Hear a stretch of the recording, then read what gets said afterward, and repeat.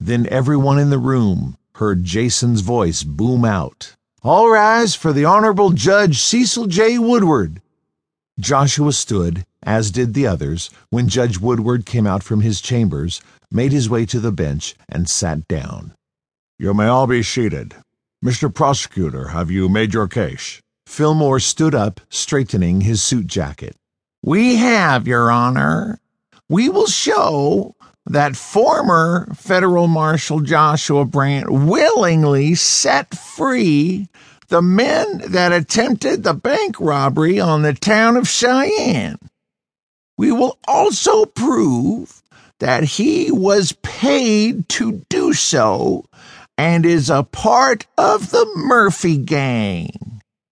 We will present the evidence against Mr. Brandt and hope the court finds him guilty on all charges." The judge replied, "So be it. What about the defense counsel? Are you ready to proceed?" Cody put his hands on Joshua's shoulder, pulling himself up from the chair slowly. "Yes, we are, Your Honor. We will prove to this court that my client, Joshua Brandt, was a victim of someone else's wrongdoing. In fact, that he had no part in the men escaping, and in no way, form, or fashion was he ever a member of the so-called Murphy gang, and that he is innocent of the foregone charges without a shadow of a doubt." Cody began to sit down, stumbled, and Joshua caught him, helping him to his seat. "Something wrong, counselor?" asked Judge Woodward. "I was shot in the leg a week ago. It's hard to move around a bit, Your Honor." "If that's the case, you may stay seated for this trial." "Thank you, Your Honor." "Now for the matter at hand. Who would you like to call as your first witness, Mr. Fillmore?" asked Woodward. Prosecutor Fillmore answered, "I would like to call Sheriff Henry Jackson to the stand." Henry Jackson stood from his chair and approached the witness stand. Jason came over, held out a Bible, and Sheriff Jackson placed his hand on it. "Do you swear to tell the truth, the whole truth, and nothing but the truth, so help you God?"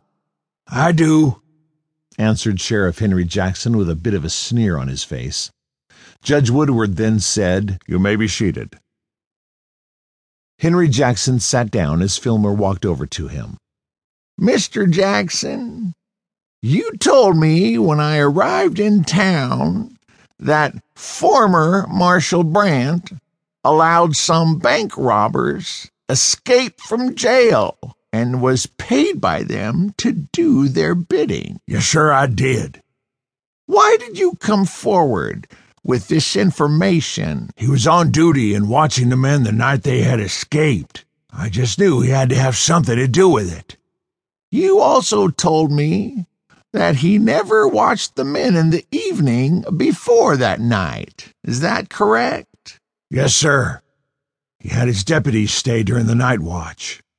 "So, the one night that he stays to guard those men, they escape from jail?" "Yes, that is correct."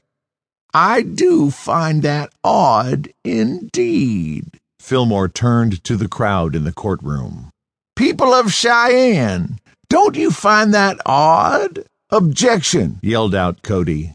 "On what grounds do you object, counselor?" asked Judge Woodward. "The prosecutor's trying to advance support from the fine town members of Cheyenne like an actor on a stage, Your Honor. He's trying to gain their sympathy in hopes it would persuade you in the outcome of this trial." "I get your point. Mr. Prosecutor, address your remarks to me, not the people of this city."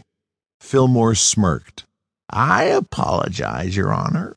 And he gave a slight bow to the people watching in the courtroom.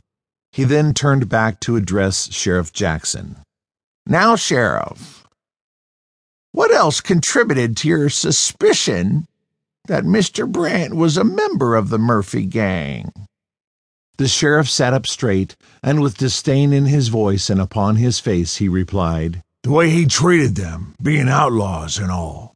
"Can you be more specific?" asked Fillmore. "Well, he made sure they had food sent to them every day, and on a few occasions he gave them whiskey with their food. He had the hotel expense their meals back to the town,